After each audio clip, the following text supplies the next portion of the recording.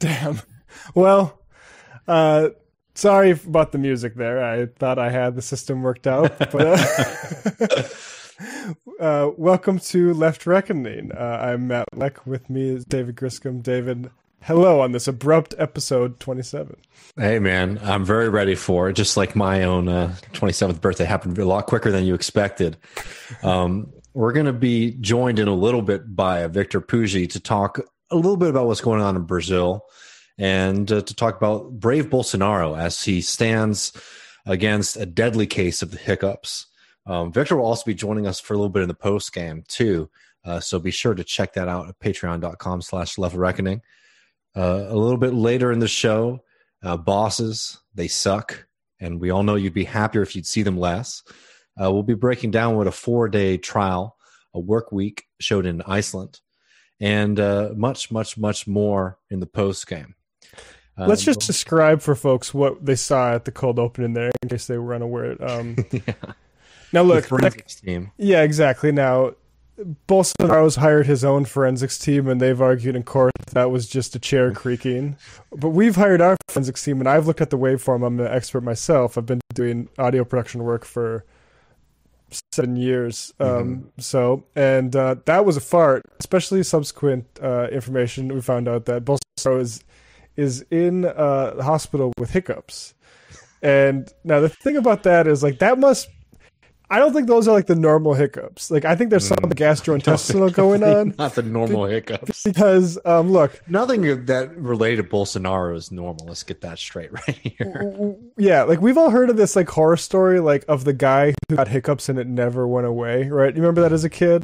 Yeah. And, like, now, I do not think, and I could be wrong about this, but I don't think we live in a universe with God that, like, wants to intervene to the point where somebody as deserved as Bolsonaro ends up getting such an unlikely case of permanent hiccups. I think it's probably because he got stabbed in the guts, and it's coming back to bite him. But or he's just lying. There's something else going on. But anyway, Bolsonaro, I don't know. Like, it depends electorally. Like, get well soon. Like, what does it mean? Yeah. It really depends. Well, I mean, the funny thing about Bolsonaro is he does have this knack whenever he is in trouble politically. He always seems to have these massive, health scares. Yeah. Right. I mean, I've not seen any other world leader in a hospital bed as I have seen Bolsonaro over the past few years. I was joking on Twitter saying it's just because he wants to test the resiliency of the Brazilian healthcare system, that he's constantly coming up with new ailments to make sure that everybody's on their toes. But it really is something else. Yeah.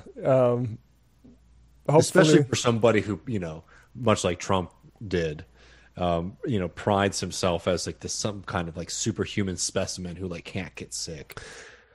Well, that was the thing is we subsequently found out how close we were to getting Trump die from COVID, which again, like, this is why I don't think we live in a universe with this sort of benevolent God that loves to do fun shit. Because if Trump had died from a disease, a spread of a virus that he had been downplayed from the very start, it would have been. That's poetry. Mm-hmm. I mean, whether it would have, got through to enough people to have mattered on a level to save us from like future pandemics or to do, take any other major mass collective actions remains to be seen. But it would have been funny. Mm-hmm. Something we all deserve for sure. Exactly. But we'll have Victor on a little bit to help us break all of that down. But before we get to that, we have to talk a little bit about domestic politics here in the United States.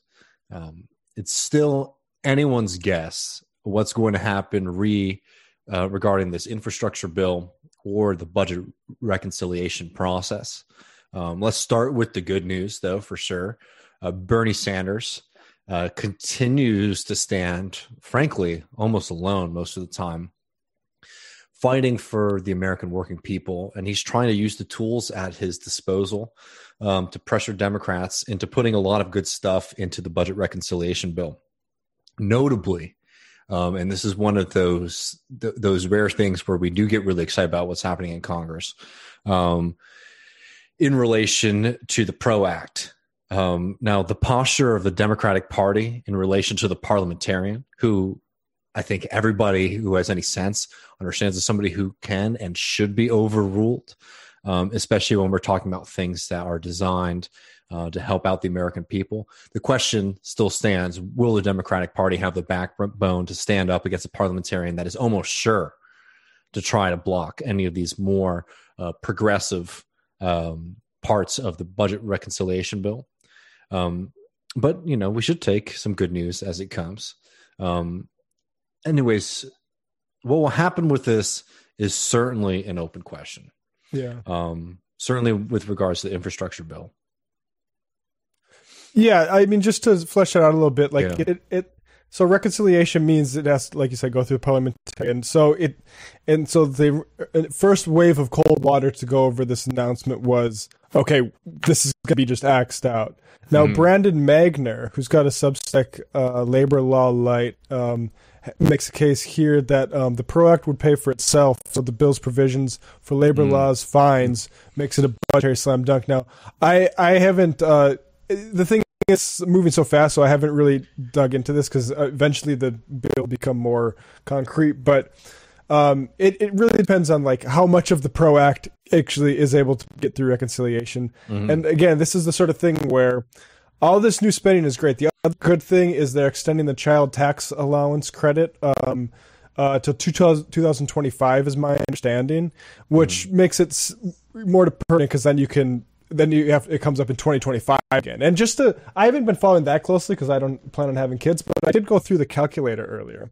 And if let's say I'm earning $75,000 a year and I have 2 children under 6, that's going to get me $600 a month in payments. And then on my 2021 tax return, I got an additional $3,600 credit. So that's nice. And that's going to be good money for parents. I'm curious if we have any parents in the audience. Let us know, because those checks start going out tomorrow. And so like these are the structural things, and we're not going to get nearly as much as we want. Jayapal came out after this and said that she expects expansion of the age of the eligibility for Medicare in it. David Dayen says he doesn't see that. So and the problem is like, so what definitely is in there, or almost certainly I should say, is an expansion of benefits. And that's good, but unless you're expanding the eligibility, you're not getting closer to total coverage. And that's ultimately where like people need to be agitating for Medicare for all, right? Like that if we're because ultimately if you expand those benefits, you may create a situation where it makes it harder to continue expanding that.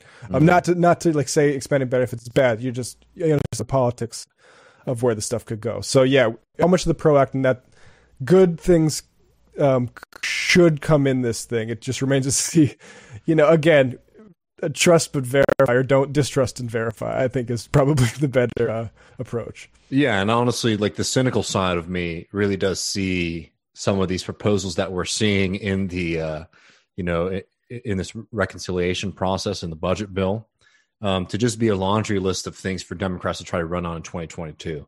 To say like, oh, we weren't able to get this because we didn't have a large enough majority, right? But again, you get these things in, I'm happy, right? It's important, and I support it. But I don't want to sit around and make predictions about what's going to happen in Congress. I really wanted to spend this bit of time talking about the undeniable reality of the need, not just for climate action, but a fundamental shift in the way that we live. At this point, there is no other way to frame it or to understand it than this. Incrementalism at this point is climate denial. And that is all that we are seeing from Congress, right? We're having these conversations right now about them cutting down proposals that were inadequate from the start, right? There is nothing that is being pushed at the congressional level right now that comes close to addressing the fundamental problems that we face. Climate catastrophe is an undeniable fact, but it's not abstract at all. It's something we're feeling as we speak, but it's still presented in this way as if it's some kind of abstract problem that we're going to face down the line. 107 people in Oregon are dead because of this unprecedented heat wave. And it's workers who are forced to put their lives at risk to fuel the machine of capitalism. The American wheat crop is in peril. And an early draft of a UN report has shown that species extinction, widespread disease, unlivable heat, collapse of entire ecosystems, cities threatened by rising sea levels are all coming to a child that would be born today by the time that they are 30. We're talking about the tax credits for children right now. Yeah. We're not even in a position right now where we can guarantee that there will be a livable planet for the next generation of people. Let that sink in for a second, and then watch the theater that's going on at the congressional level. The Believe Science crowd, that kind of slogan, it has permeated our culture and certainly our marketing at this point. But politically, it's still symbolism. What's been going on this past week?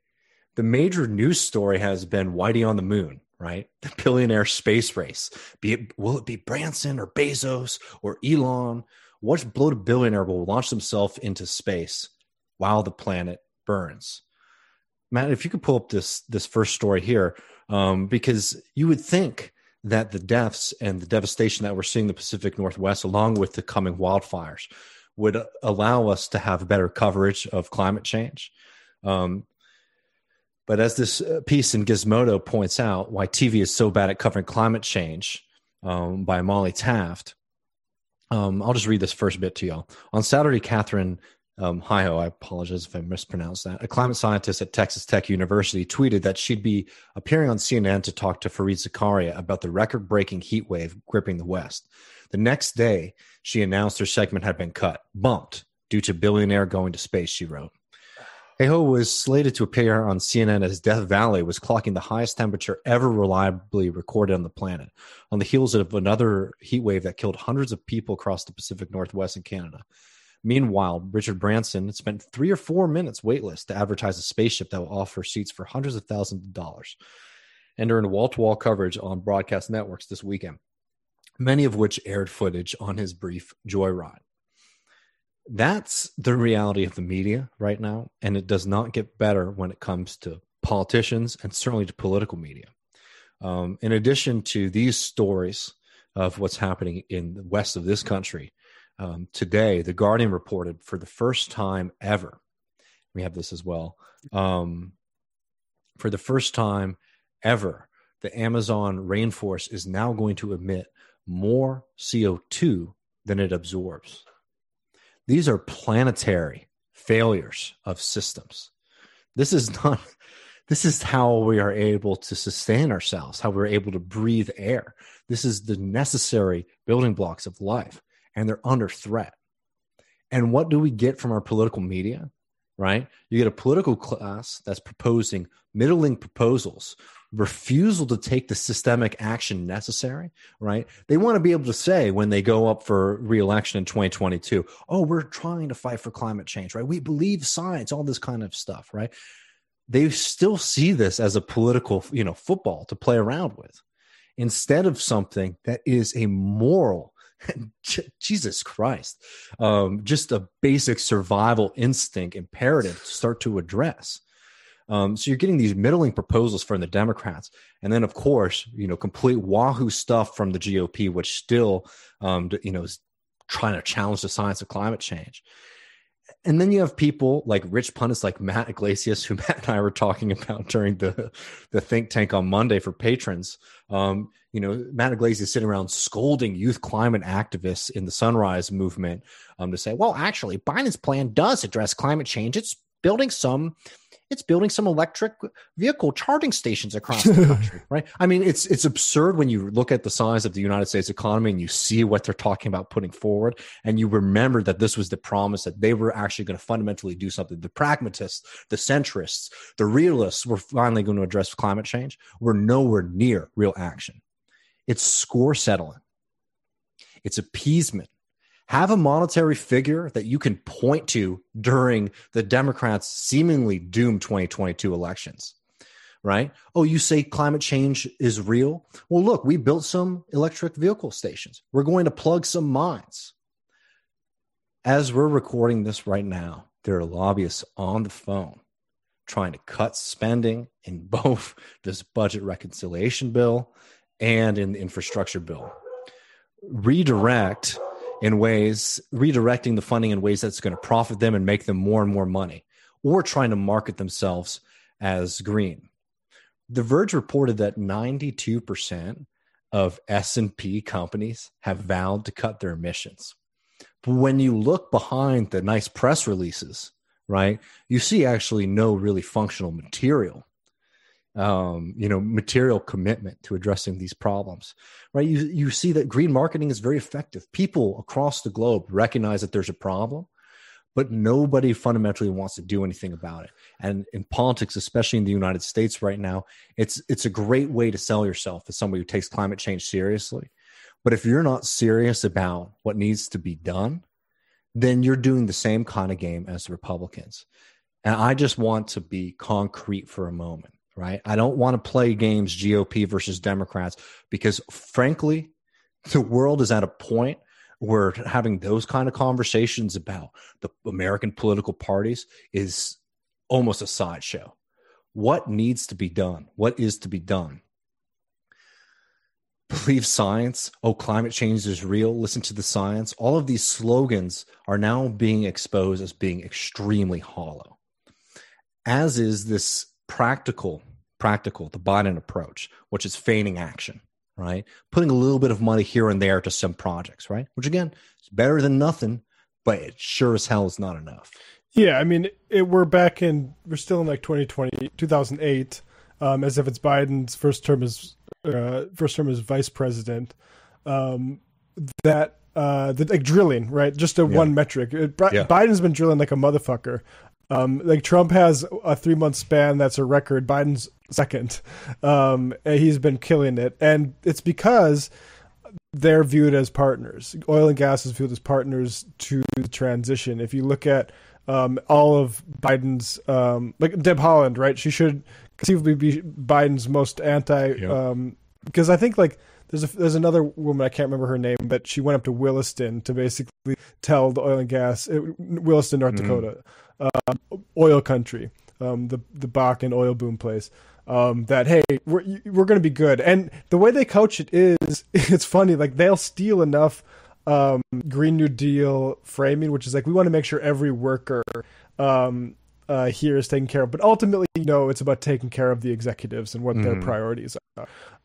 But it's, yes, oil and gas is a partner, and I don't know if we want to get too ahead of ourselves, but you contrast that with the way Lula handled Amazon deforestation. Yeah. I have actually I can pull that up. Here. Got that right now. I was looking at this article here, Guardian, that Amazon rainforest will collapse if Bolsonaro remains president. Present academics and activists issue warning amid fresh assault on environmental protections. And this paragraph, a few paragraphs into it, Amazon deforestation reduced 80% between 2004 and 2012 under the Workers' Party administration of Luiz Inácio Lula da Silva. Bolsonaro has steadily dismantled or discredited the mechanisms that achieved that, like monitoring personnel on the ground and legislation to punish offenders and demarcate indigenous land and conservation areas. Now, if you can take tens of millions of people out of poverty while protecting the rainforest, I'd say like that's a type of politics that people should be listening to.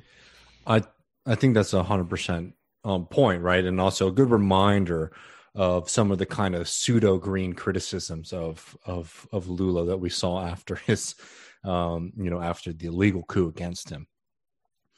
But before we go to Victor and we talk a little bit more about Brazil, I want to hit this, and I want to make these things very clear, right? Because you can talk about the political calculus that you have to do dealing with Congress. You can talk about all these kind of things. But frankly, I think it's time that we start making the case to the people about what an actual alternative would look like and what we need to do to meet this moment. We can't fall for these abstractions. To confront climate change, we have to control these things. We have to control industry. We have to control transportation. And that's why the infrastructure bill is important.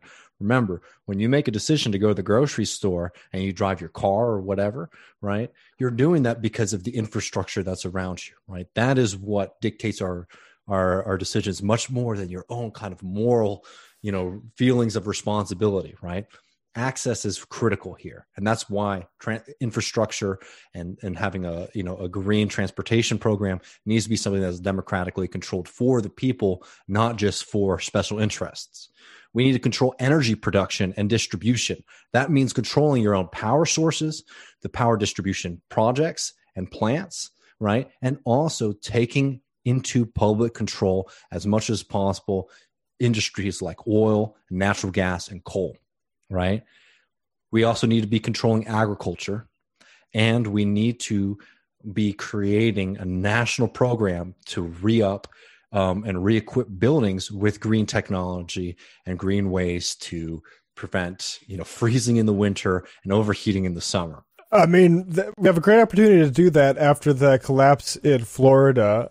David Dayen had a good bit in the American Prospect that a lot of these high-rises were built after 80s deregulation, and maybe we might have some other problems, and that might not be the only one that has some structural issues. So we absolutely, we need to check things for soundness. We need maintenance, and then future, infrastructure on top of that. You'll hear a lot of talk about how great it is that we're spending $4.1 trillion, and obviously the point where you said about the structural things being important, but we need to spend lots because we have not been spending nearly enough just to maintain the society that we've inherited. We need to spend lots, right? But also know that, the spending is one thing, the control and the shift is another, right? We simply can't do these things with market incentives, right? You can't create nice, you can't just do it through subsidies, and you can't just do it through tax breaks. You need central planning. Right? When you look at the history of industrialization, what happened in the United Kingdom and Europe when it came to building the railways and using coal power and steam power was a world historic, unique moment where market incentives work to basically reorient an entire economy and an entire society in a different direction than it had been 50 years in the past, right? We don't have time for that. And I'm going to tell you right now, the money's still in the coal and the oil and the natural gas. And if we don't shift that, if we rely on this engine, capitalism, to deliver us a green energy, we will be waiting on a planet that is on fire.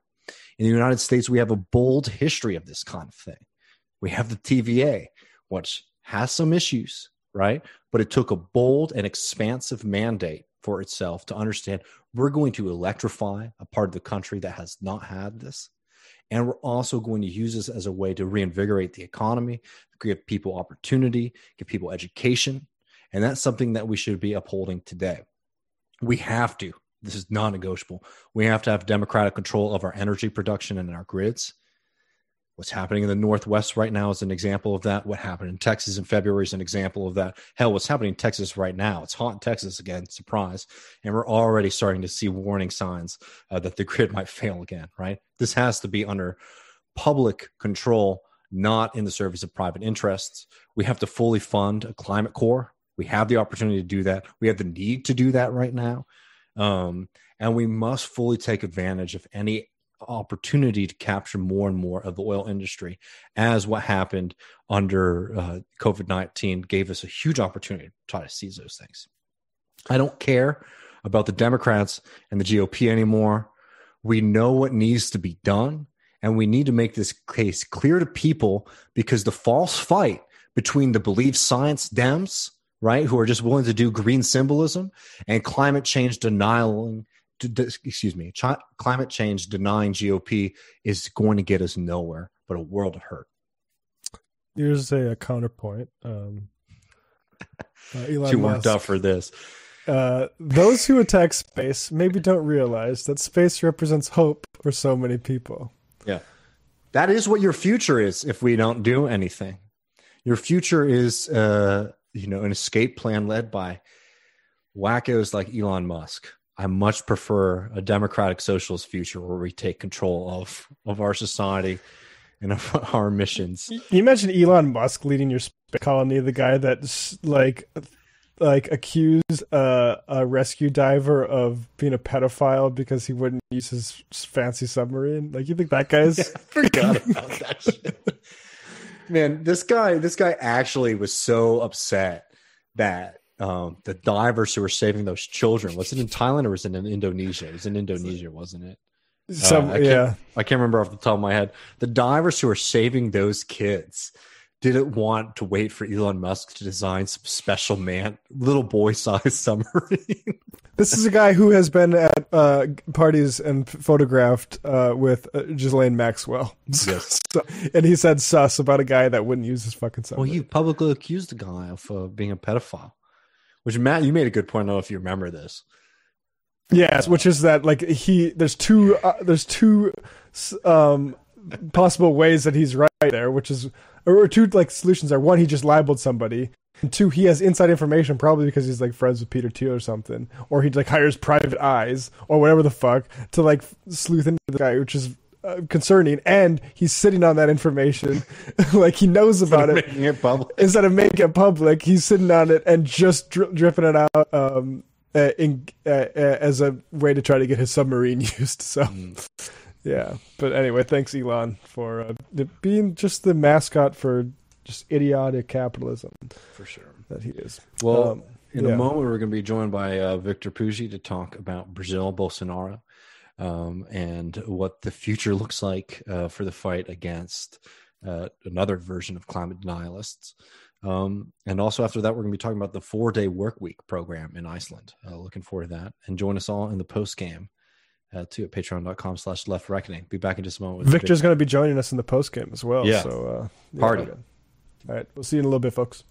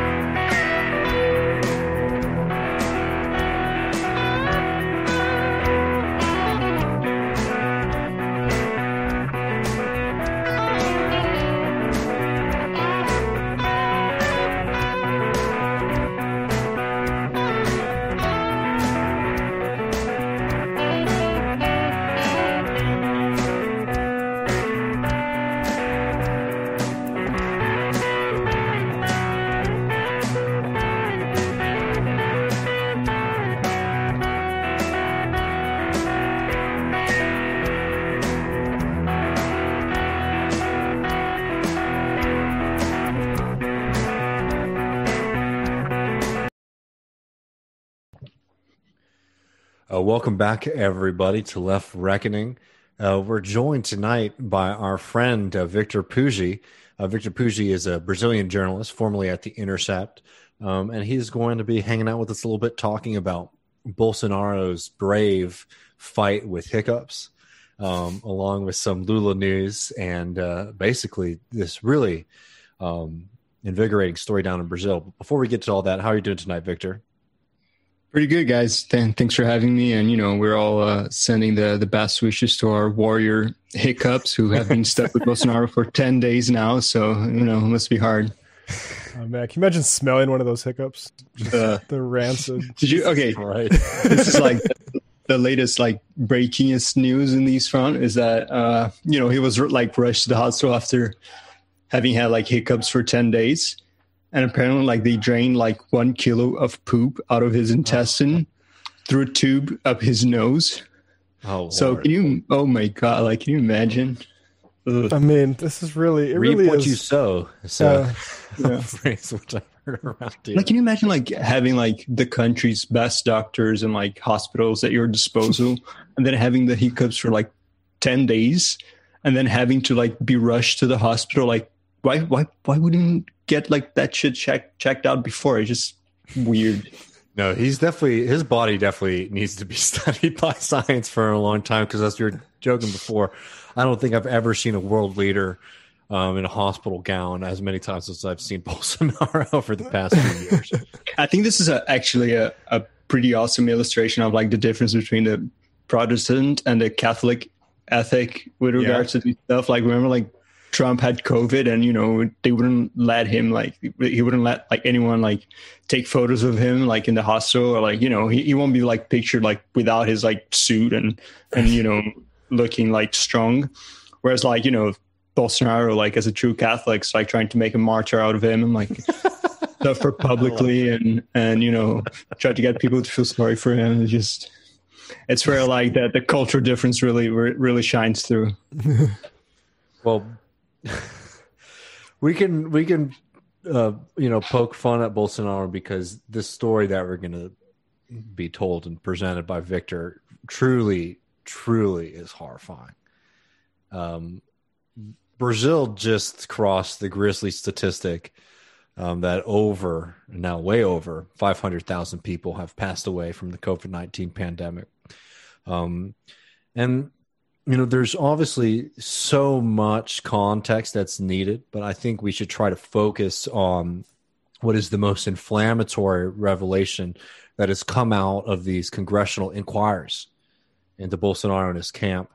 That essentially there has been a huge embezzlement scheme regarding some of the potential vaccines for the COVID-19 pandemic. Could you just sort of present to us, I know it's hard and a lot, but we'll try to be a little bit brief. What's been going on with COVID-19 over the past, few months in Brazil, and what this congressional inquiry is and what it's found? Yeah. So pandemic began as it began everywhere with people scared and not knowing what to do.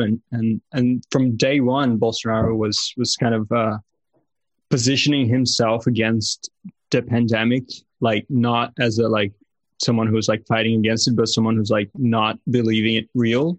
I think for a while, like his thinking was that, it's unpopular to have people stay at home. It's unpopular like to close bars and restaurants, and he would have like let everyone else do the hard bits, and he would be like the guy who's like standing up for the little guys who can't get their haircuts or whatever. So this was like initially the thing, but then it started escalating the pandemic, right, into real because it's the first, right, in the first week it's always like, oh, some guy that like arrived from Italy like is sick, and no one could really imagine how grave it would be. But then it turned out it was going to be really, really serious. And the governors, because Brazil, much like the US, is like a relatively decentralized federation, so each state's government has a relative autonomy. So it was governors that were charging forward with the sanitary measures.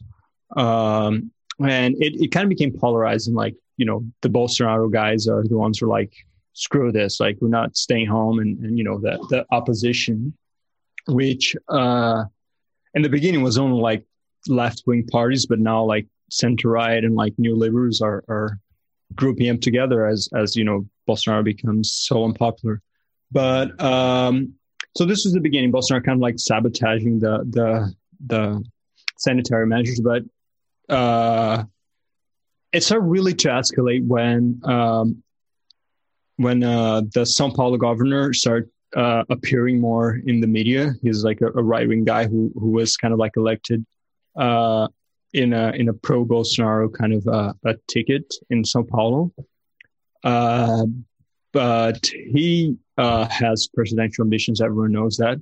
So when he started shining as an anti-COVID guy, Bolsonaro like started really boycotting him, and that's when we saw how far he was willing to take this posture. So we see this guy in São Paulo who's a really horrible guy. Like, no credit to him, even though like he deserves some credit here. But and São Paulo has a public health and a public health industrial park that's relatively developed, and they like from day one like they had a partnership with a Sinovac, the Chinese pharmaceutical company that was producing vaccines, and the idea was to have a transfer of technology and start producing this vaccine here in Brazil, which was something that's a good thing that most people would be for. But Bolsonaro was really scared of this guy being associated with such a positive thing, so he started boycotting that vaccine, and he started boycotting every single vaccine, right? So everything was so disastrous. He was like sabotaging the social distancing. He was flaunting, mask. It wasn't like mandates. It wasn't mandatory, but it was recommendation that people should wear masks, and he was not. He was like making fun of it. He was like, and then he was pushing these medications that don't really work against COVID. I think like Trump flirted with that as well, but he quickly abandoned it. Bolsonaro doubled, tripled down, still is. But then, it got so bad that the opposition decided to do a congressional investigation, which is, I guess, similar to how it does in the U.S., right? It's a right of the minorities. It's right of the opposition to have this. And it has like subpoena powers and all that stuff. They can like, have people come and give explanations about things, all that stuff about the pandemic mismanagement. And the first thing that really jumped out was the fact that Pfizer, the pharma company, multinational, wanted to use Brazil as kind of the showcase for their vaccine. So the idea was that we're going to like vaccinate Brazil. It's going to work. And then like we're going to sell our vaccines to the rest of the world using like pointing to Brazil as an example of as a success story, right? But then it turns out, and this was something that came out with a congressional investigation, as they had the CEO of Pfizer come and give testimony. They had, all kinds of people that were involved in that, and they got access to their emails. And, there was like literally like dozens of emails from the Pfizer people to the like Ministry of Health, to the Brazilian embassy in the US, to the, foreign minister, anyone they could think that like may have like the ear of the president or email like, hey, we really want to sell these vaccines to you guys, and they were like ignoring. And for a lot of the time, like people were like trying to rationalize all this stuff into like some like this ideological framework. Wow, Bolsonaro is an anti-vaxxer, that's why he doesn't want to do this thing. Or like, oh no, Bolsonaro is not like sabotaging this because he doesn't want to like help the governor of Sao Paulo like produce his own vaccine and be popular in that. And all this speculation like to try to explain why is he behaving like that. But as it turns out, they were just boycotting those because they had a grift running on other vaccines, right? So they were like resisting to these vaccines because they had a different one that they were hoping to buy and in which they get money and on just the side. Right? So despicable the way that they rationalize it too about the Pfizer vaccine, right? Bolsonaro says stuff about I think you mentioned when we were talking earlier about the clauses for Pfizer. He said like, well, what if you take Pfizer vaccine and it turns you into an alligator, right? Like just like the worst kind of anti-vax rhetoric. Yeah, and you know, like there's an I love like presenting Brazilian expressions and idioms, but this one's really good, which is that like, you know, if these motherfuckers could fly, we would never see the sunlight. You know, we'd never get any sunlight. Which is that, you know, like these guys are really horrible and like and you know, like they don't give a shit. Like, you know, they're like running, like trying to get, you know, like $1 a dose, like on as, you know, a side gig where like half the country's dying. But yes, you know, can we just put this in clearer terms, right? So this like embezzlement scheme is that Bolsonaro basically has friends or a kind of middleman situation going on for these later vaccines that come in. Yeah. So the thing started, which is, you know, as you know, with Brazilian politics recently, the whole cast of characters is very wacky and crazy. But it all started when there's this a guy who was a new to politics kind of guy who was elected in the huge Bolsonaro wave, and you know his shtick, his thing is that he immigrated to the U.S. And you know got rich, and he has all like this, you know, get rich quick schemes, you know, like in the rise and grind, you know, mindset. You know, he's a huge mindset guy with a like specific kind of people who like immigrate to the U.S. Right. So like his Twitter handle is just like, you know, John Smith USA, you know, stuff like that, right? So he gets elected and as a like a pro Bolsonaro guy, he was like, you know, oh yeah, like screw all this stuff, let's change it. Whatever. Turns out this guy's brother is a public servant, like in you know, within the bureaucracy of the health minister. He's the guy who signs the invoices for importing and exporting. And it turns out that you know he got like this really shady document for buying of Indian-made vaccine, which is not really in use anywhere. It's not really ready. Like it's not ready yet, right? It's in the development phase, and you know, fair enough. Most vaccines were bought while they were still being developed, but this one is like way behind the others. It's more expensive. And it's not approved by the Brazilian equivalent of the FDA. But then this guy, like, he's got this really shady document that looked like weird. You know, there was like, instead of paying directly to the pharmaceutical company, he was paying through like a middleman in Singapore. And he thought this whole thing was shady.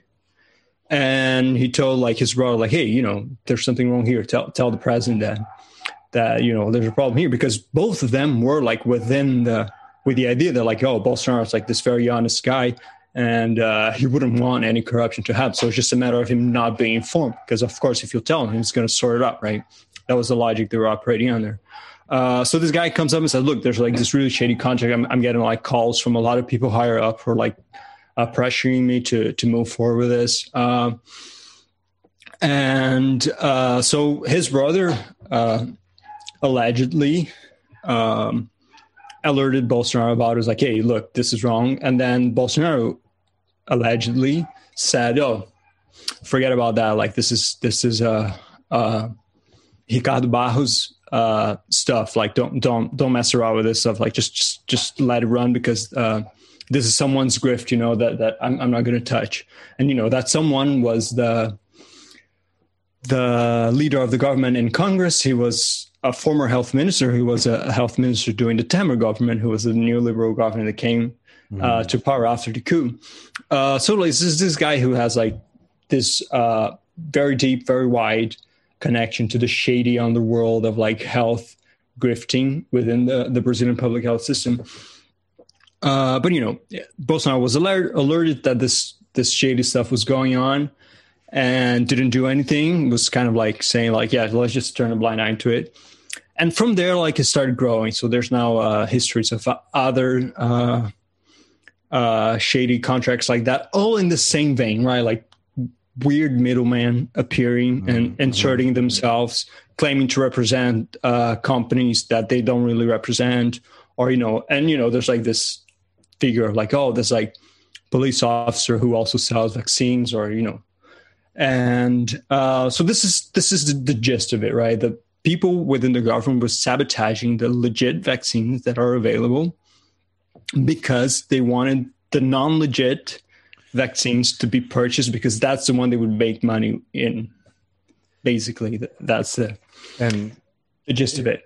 It's just so rich to remind people. I know most people listening to this are very familiar with the Lula case and the allegations against him. But for people who are not, I'll just give you the quick, skinny version of it, which is that Lula, a president who pulled millions of people out of poverty, immensely popular, gets wrapped up in these allegations of corruption that effectively boil down to him getting some renovations done for cheap on an apartment at a beach in Brazil that's not even the most popular ritzy beach or anything like that, right? And these were all proven to be false and incorrect, by the way. But I'm just saying, like, even at like their allegation, that was the level of allegation that was enough to topple somebody like Lula. And Bolsonaro sort of rises up in the chaos of this as somebody, I'm against corruption, I'm not of this kind of world. And now, after coming to power with, by the way, it has to be noted, American government support, is now somebody who is implicated in a corruption scandal that is not only immense, but is so egregious and anti-human that it's really hard to overstate the severity of this. Stakes of public health. Like, the public health is at stake. It's not Lula. Like, even if that was all true, it's not like hundreds of thousands of people could die from it. Yeah, it's like vaccines to a deadly disease, and they're like running shenanigans and they're like acquiring these vaccines because they are like running a grift. Yeah, you're right. Not only taking money off of the top, but denying other solutions too. Yeah, that's a very important And point. Even let's say like they were like taking money off the top of a thing that was like superbly well run and working properly. Like, these guys are like taking money off the top of something that's not even working well, right? There's like this idea in Brazil, like, because corruption is so widespread, there's this image of politicians that's like, yeah, he's corrupt, but he gets things done, right? It's kind of like a qualifier that people have. Yeah, right. Like, he's kind of shady, but at least he delivers the goods. Bolsonaro does neither. He's like, takes all the money, but he doesn't do anything. But I think this all like these corruption investigations that we're seeing now it's kind of like the cherry on top of a poop flavored sundae that is the last few weeks of Bolsonaro's government. And now we're seeing, like, as all things collapse, that old corruption grifts that he ran when he was like a federal congressman are starting to come up as well. And these are all like, small time grift kind of stuff that, like, benefiting like your friends and all, like, the police officers, people like, ex-wife, like brother of his wife, all this kind of stuff. And he is like super implicated in both him and his sons, who have been politicians since they were, kids, almost. Like one of his kids, number 2, he refers to his kids by the numbers, right? Like, that's how healthy his household is. It's like 01, 02, and 03. Yeah. But 02 ran, and they had to like get a special permission for him to run because he wasn't 18 yet, but like he would have been 18 by the time he took office. So, it was allowed, but he was running like as he was 17, and he was just like getting votes from his dad, right? And his dad was basically controlling the whole thing. And the scheme that he was running, like Bolsonaro was running on all of his kids' offices, was of hiring fake workers, right? So, I get elected, and then I'm like, hey, Matt, hey, David, like, I have this thing, like, now that I'm elected, I get to hire like 4 people. So, I'm just going to put your names down. Like, you say you're employed by me. You keep like $1,000 and kick back to me the rest of the salary. It's good for you. Like, you get some money without having to do any work, and I get all my money back. So this is the kind of stuff that he was running. small time corrupt like Rio de Janeiro like underworld that got like propelled to the presidency of the largest country in the continent and, you know, one of the largest economies in the world. So it's just this kind of ethos that is working, that he brings to the office.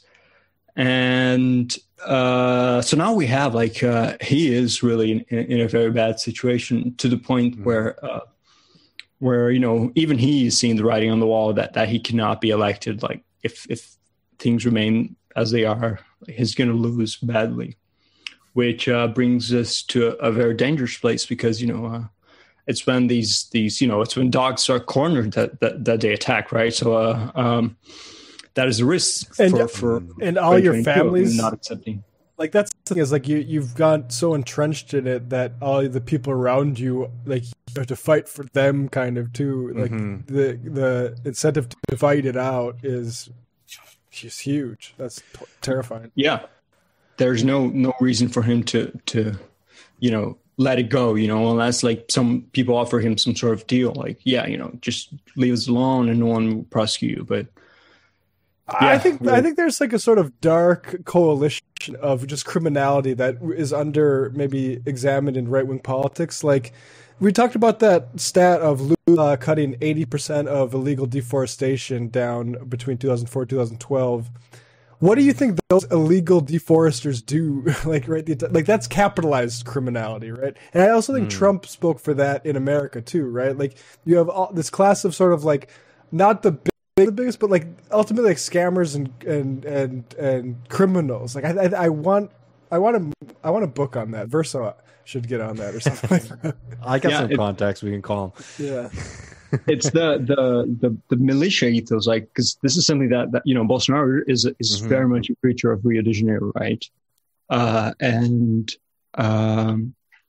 you know, they run like these like schemes. It's just like these grifts that are just embedded into the running of society, right? So it's like either like garbage collection, you know, they have territory control, and then, you know, shenanigans with garbage collection, or, you know, motorbike deliveries, or gas bottles, because, you know, you cook with gas here, and some people have you know, the line connected, or some people need to buy these bottles and then they control the bottles, or you know, water, selling water, cable TV, you know, all this stuff.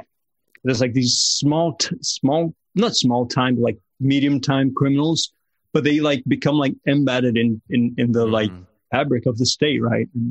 And the thing you said about like these illegal deforestation, like wildcat mines, that's exactly it. It's he appeals to the kind of people who are like, have this like, you know, ethos of, I can just go myself and you know, like, fucking like, I'm gonna go find gold and I'm gonna like strike gold and I'm gonna get rich, and like, if only like these motherfuckers like will let me use mercury and you know, destroy everything, like it'll be all right, you know. And Bolsonaro's whole thing is about like removing like these barriers to you doing whatever the fuck you want to do. So he's like removing penalties for driving dangerously. Like he's like saying, oh, you're not forced any longer to have a car seat for your kid. Like it's all these things that, like, you know,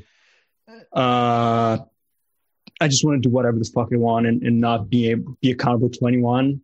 And it's the sort of stuff. But yeah. But now, you know, Bolsonaro's government, and this is something I said just a second. Whatever, I dropped my pencil, but I was not writing anything. That his government is heavily militarized. Yes.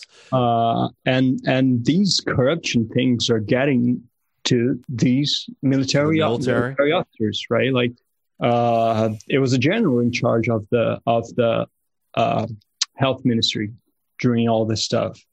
And now the army is like putting out notes threatening to be like, oh, we won't accept like to have our like names dragged to the mud. Like, you shouldn't accept your generals like doing these scripts, you know what I mean?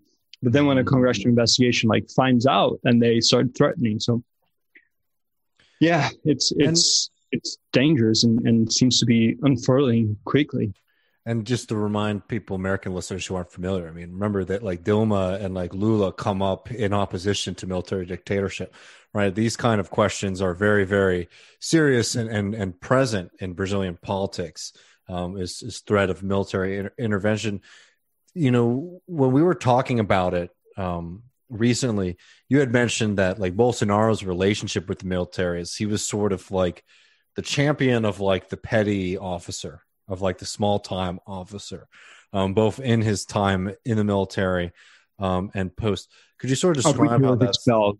He was expelled from the military. Yeah, and could you? I mean, maybe mention that story too, because it's very. I mean, it's very much tied to that as well, right? He was he's an intermilitary terrorist to fight for like petty officers' pay, correct?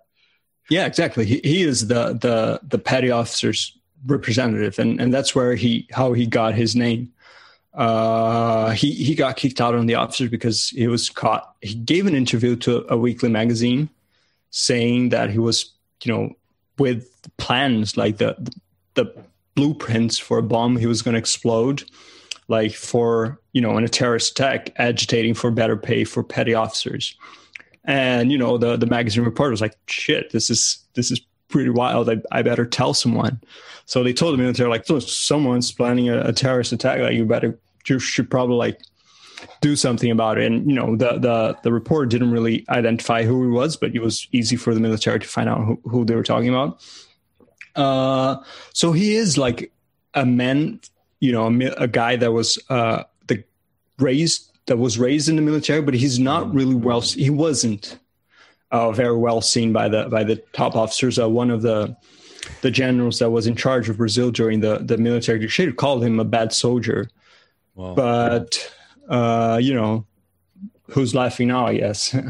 But what is I think, and I think that we touch on something that is very relevant, not just to Brazil, but to what's happening now, like on the news, because since redemocratization, which was a result of a broad popular movement of resistance to the military dictatorship, right? There's like this mythology that, the military just got tired and decided to give people back the keys to power. But, obviously it wasn't like that. It was like a huge upswell of resistance that was building for years and years, la-di-da.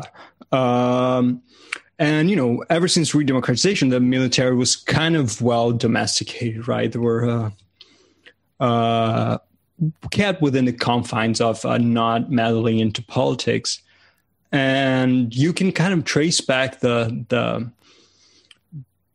this cadre of officers that are very much ultra Bolsonaristas and who are super willing to dabble into politics and threaten the institutions, to the UN interventions in Haiti. So the kind of people who are interfering in Brazilian politics now are the same people who were sent to Haiti to do a sub-imperialist intervention. I love Lula. I'm a left-wing guy. I'm a Workers' Party supporter. But this is something that, the Workers' Party should look very deep into and like apologize to the people of Haiti, apologize to the people of Latin America, and learn the lesson of it, because this intervention in Haiti was disastrous, not only to, everything that it was purporting to build, like the self-determination of Haitian people, was definitely not served for that. And basically these guys were sent to Haiti, where they learned how to exterminate and control populations. Come back to Brazil, this is when we see the escalating of the militarization of violence in the favelas, which has always been violence, right? Just going up there and killing everyone. But now it became organized. They had like armored vehicles and tactics and know-how that was developed in Haiti. And this core of officers are the ones that are now dabbling in politics. These guys got, they met, they got friendly and became a cohesive unit within the army in Haiti, which is just a disastrous thing for Brazil to have done. And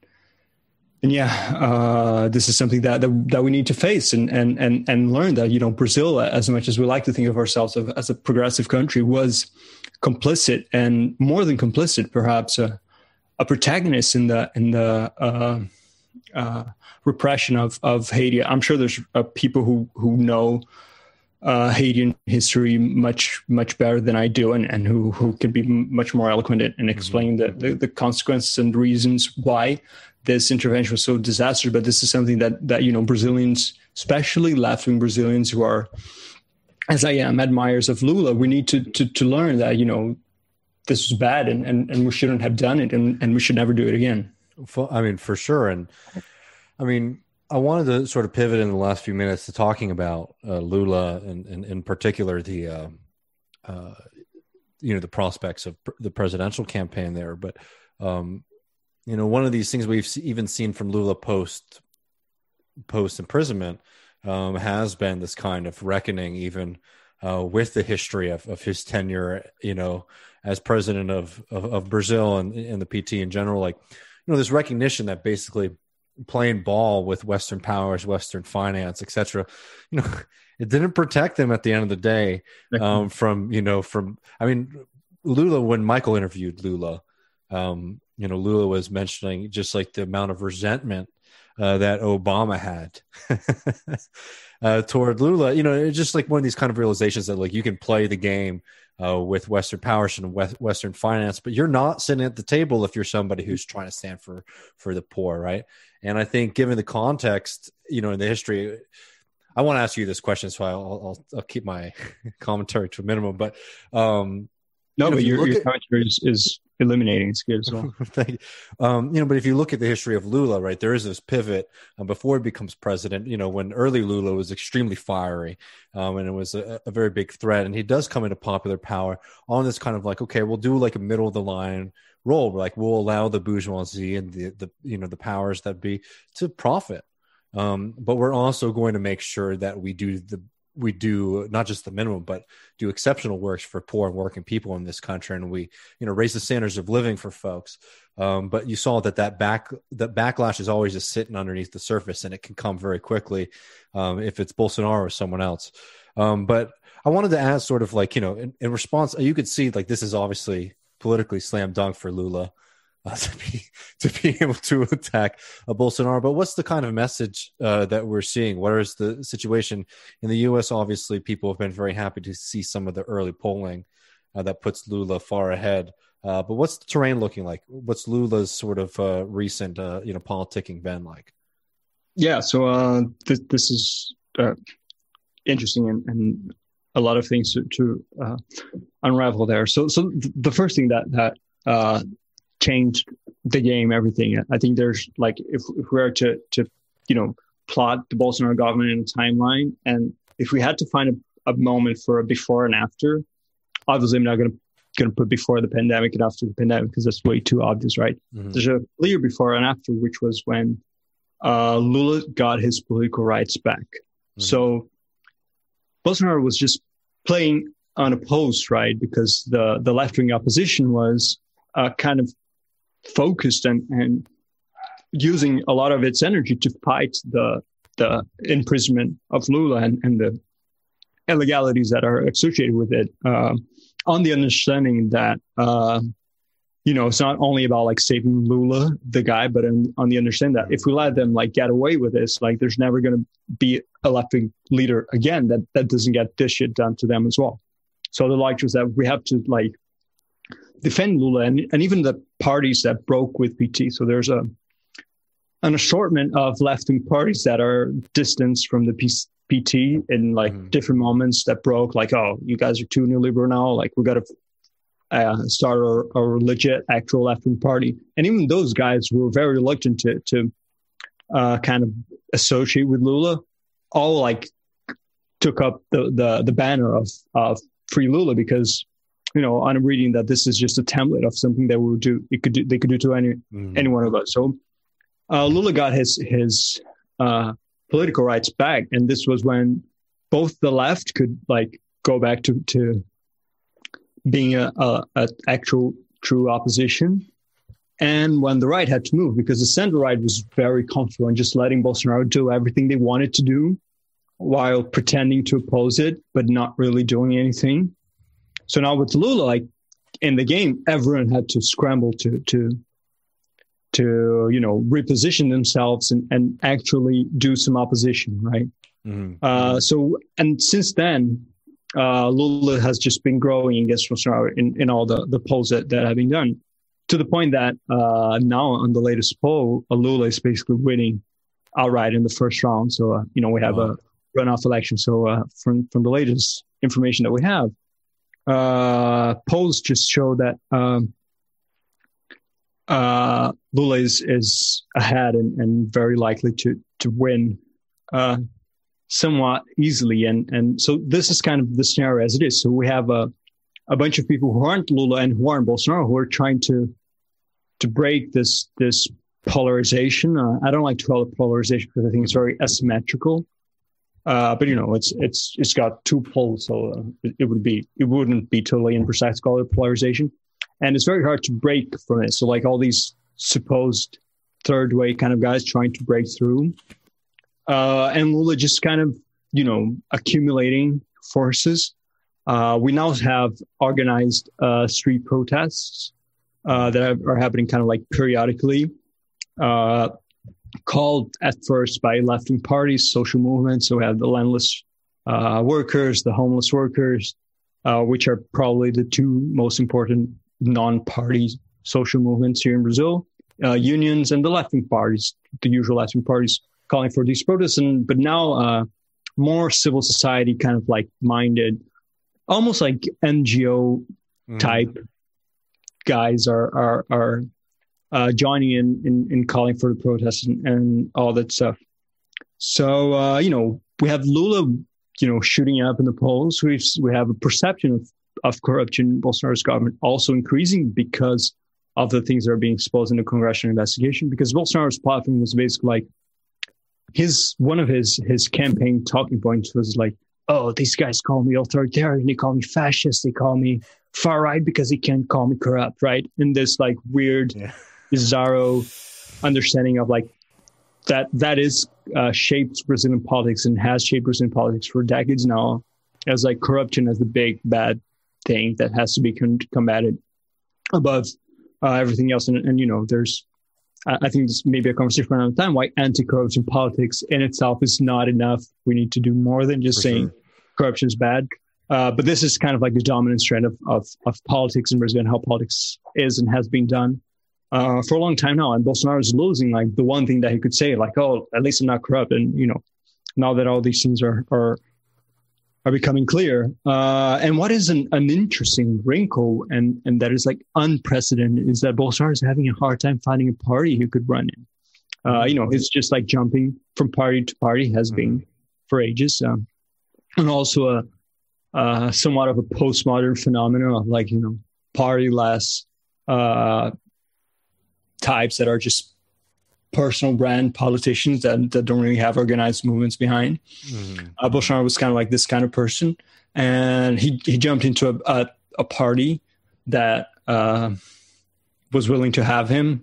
We have like a multitude of parties in Brazil and a multi-party system, and a lot of these parties are just kind of like family-owned enterprises where one guy just has like the stamp control and can do like controls the whole thing. So and parties, they get state funds to run their candidates. So the logic was kind of like, we're willing to give Bolsonaro control of the whole electoral funding if he runs in our party, right? So he went to one party, he ran, he won, quickly left the party because they were fighting over the spoils, over the funds. So he's been partyless. So he's a president that doesn't have a party. And now he's looking for one, but it's getting harder and harder for him to find because, usually you would have thought like that the sitting president wouldn't have a hard time finding a party, but now he's becoming so toxic that even that, like it's becoming hard. So this is a really interesting change from parties fighting over the opportunity to run him. Like we have one party rebranded itself, changed its name, changed its logo, like patriotic green and yellow flag waving sort of stuff. Bolsonaro didn't even go there, right? So like they rebranded the whole thing, and he didn't even move to that party. So we're kind of like in this weird situation in which is an unpopular incumbent president that is in search of a party, but is And, it's very far off. There's like a year, 4 months to election. So a lot could happen still. But it seemed like as things stand right now, he's going to have a really hard time winning. And again, this is where the risks come, because more than a regular military coup, as it's kind of like the model of Latin American history, the risk is that police officers in the state police rebel against the governors. This seems to be the weakest link, although there's coup mongering movements both within the higher echelons of the military, but that with less pronounced. The generals, as wacky and crude and bad as they are, they have a modicum of a resemblance of, pretending to care, whereas petty officers are openly revolting now. So we're seeing like, and during the military government here in Brazil, there was this, when they were passing the legislation that was the hardest, most repressive legislation that they passed, which was when suspended like political liberties, the AI5, so the Institutional Act number 5, which is the set piece of the military dictatorship. And when all the generals were signing in their meetings, and the only person that was opposed to it was the then vice president, which incidentally was the only civilian in the room. And one of the generals, supposedly, this may be apocryphal, but it's a very known history here, very known story here in Brazil. The vice president was civilian, was uncomfortable with signing it, and the general asked him, "So, do you not trust us?" And the vice president, that civilian guy, was like, "It's not that I don't trust you guys. I don't trust the guard in my street corner. Like, it's not about like the generals, like you guys having this power, and I may trust that you guys are going to use it wisely, but there's like thousands and thousands of petty officers that are going to feel empowered by that." And this is what we're seeing. Like we've had like people who are like protesting Bolsonaro, and the police arrest them, take them to the police station, harass them for a few days, and then obviously like is illegal, and then they end up like released a few days later. And this kind of like petty harassment of opposition by these like lowly street corner guards that seems to be the riskiest bit. Yeah, it's certainly worrying, and as it is here sometimes, not sometimes, all the time, too. We're sort of running up at our time, but just before we leave, and remember, folks, Victor's going to be joining us in the post game, hanging out, answer some questions. So we'll definitely be hearing more from him in a second. But I just did want to ask, because this seems to be the play. What kind of early signs are we getting that if Bolsonaro does not win, that he might start crying electoral fraud? Yeah, well, he's already saying that he doesn't trust the electoral system. Brazil has a very interesting electoral system with electronic voting, not over the internet, but you go to a ballot station and you vote into these. I spilled some water here. You vote into these by typing numbers into a computer, and special computers that are built just for that and tested. And it's been done for ages now. And Bolsonaro is trying to create doubt over the integrity of that system. He even said that there was a fraud in 2014, which is why Dilma won. And even the guy who lost to Dilma had to come out and say, "No, guy, dude, like chill out. We lost because we lost." Yeah. But this is the plot. I mean, the thing, he's going to do a Keiko Fujimori, right? This is what he's going to do, and he's preparing the discourse now already. He's already like casting doubts into the integrity of the voting system. And he's not as close as Fujimori.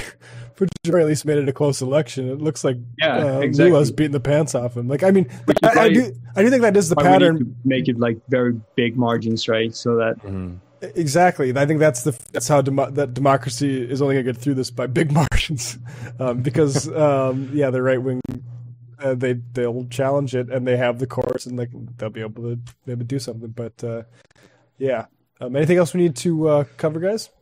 Yeah, no, I just have a quick last thing that is somewhat important. You guys will remember the murder of Marielle Franco. Yeah. Years ago, she was a city councilor here in Rio. She was very known for her work against the militias that to which Bolsonaro is associated. This investigation has been dragging for a long time with no results. And the two people who were heading this investigation have just quit, saying that they are being interfered with and not let them do the work. So something fishy going on there as well. There's some indicia of involvement of Bolsonaro with these militias. I have produced a video for The Intercept ages ago that explained this very well. So I suggest people watch it, but this is something to be cognizant of as well. The Marielle investigations are not going anywhere, and people are being pressured not to fully investigate it. So, troublesome. Jesus. We'll definitely be keeping our eye on that. Folks should definitely be following Victor. We'll be putting ways to do that in the show notes below on this video. And Victor will be joining us in just a couple minutes in the post game. So thanks so much, Victor, for hanging out with us tonight. Yeah, of course. See you guys in a bit. See you in a little bit, soon. Victor. All right. Do we need to take a little break ourselves, or we want to roll? I can roll if you're good to go, Matt. So David, it looks like 80. What is it? 6%. I wrote over my notes. And people in Iceland are already on the 4 hour week would be great too. The 4-day work week. That's the goal. Yeah, I mean, this is an exciting story, and we wanted to note it here. It's something that makes a lot of sense, I think, intuitively to people. That a significant amount of time at the workplace could functionally be reduced, meaning that you have more time to spend with your family and your friends, listening to shows like Left Reckoning at patreon.com/Left Reckoning, playing music, cooking food, living your damn life. Playing old Wild West card games that have gone extinct, like I've been researching lately. Go on for days and days and days. But I mean, basically the idea that, the 40-hour a week work week is something that was constructed. And it was something that was developed in a very particular set of circumstances to benefit a very specific group of people, namely the bourgeoisie and the ruling class, right? And remember, I mean, the 40-hour work week was a victory against essentially a 7-day a week work week, right? Where you had no time to yourself. And there's been a lot of people who have made arguments for a long time that as we get more advanced technologically, that hopefully that would mean that people will be liberated from work. Unfortunately, the deck of power has been stacked so much in favor of those who benefit from extracting a value from labor and from workers that has been the case. So all of the gains of technological advancement have gone to the very, very few. But still, this idea that we could be working less is obviously extremely inspiring. And we have some proof now that it works. A long time, years-long study in Iceland, a small country, it should be noted, but a significant country nonetheless, that between 2015 and 2019, a UK-based think tank called Autonomy ran this study, basically shifting workers in Iceland to a 4-day work week. And I believe now 86% of workers in Iceland are now on this schedule, and it has found that not only does productivity not go down, it goes up, along with happier people who are living fuller lives, people who are self-reporting that they're healthier, all while not seeing any reductions in their wages. That's a critical thing, by the way, with the 4-day work week reduction, is that less work with no cuts in pay. Right. And what we're seeing right now is that this kind of fear that it would not be beneficial for for capital have been proven to be incorrect. And we're seeing more and more, pushes for this in Spain and in other countries as well. Do you have anything top line here before? Because I want to make a good structural point, though, about the 4-day work week, too. Oh, I mean, my real brief point is Magic Johnson should step out and be the spokesperson for the 32-hour work week. He could put his number 32 front and center. That's my top line. I like the idea of a 32-hour work week. I mean, the 32-hour work week, I mean, the fact is that it works. And it works even by like capital's prerogatives too, right? I think as socialists, though, we shouldn't lean too hard into that. Because here's the thing, is that while we're seeing the opening in countries like Iceland and in places where there have been years and years and years of militant labor organizing, like in northern Spain, something like that coming to the United States would require us, working people across this country, demanding it. And I think if we demand it, we shouldn't do it on capital's terms, right? So like, yes, it's very, very exciting, right? And it's a good thing to be able to point out like, oh, this doesn't hurt workers' productivity, right? We're still able to produce the same amount of things that we did. But I would also just go as far to say it's like, even if it weren't the case that it helped out capital's bottom line, this would be something that is beneficial for us because we need to understand that the labor fight is not just for higher wages, it's for more autonomy over our own lives. Yeah. And the way that our lives have been set up under industrial capitalism is that your life is effectively dominated by the needs of the bosses, and that shouldn't be the case. We don't need it as a society to have people working that many hours a week. And in fact, we can live better and more fulfilling lives and also meet a lot more of our external needs too. Without relying on a 4-day work week. I mean, on a 5-day work week and moving to a 4-day or even ideally to less than that as well. Yeah, it's a more extreme version of the 5 for 15, really. Like, yes. Yeah. No, but those things are connected, right? Is like what I'm trying to get at. It's like the same way that like you should be getting more pay for the hours that you're spending at work. You should understand that the right to be at work less is also a part of the labor struggle, right? This is like old school Marxism. Is that the two things that the capitalist tries to do is tries to extend the workday and to limit the pay per hour. That's like the first sign of labor squeezes. And more people are realizing that the pay is too little at work. But we also need to start making the second demand that the hours are too long. Absolutely. And it makes sense intuitively that people are much more productive. But we don't want to fall into like a trap where we're working less, but like, we have more surveillance and more expectations on ourselves when we're at work, and we lose other provisions that we got, like sick days and lunch hours and things like that, right?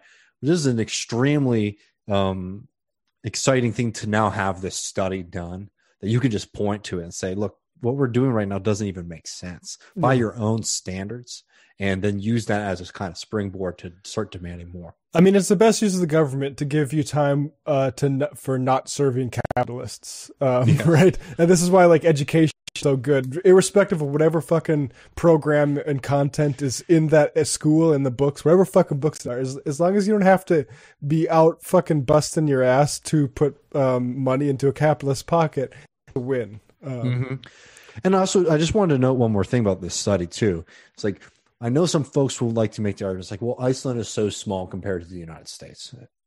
I think, there's truth to that. But let's also remember the saturation of the policy in the country. It's 86%, right? So yes, it's a smaller country, but that's an incredible amount of people who are now operating on the new terms. Right. Let's get to 50%.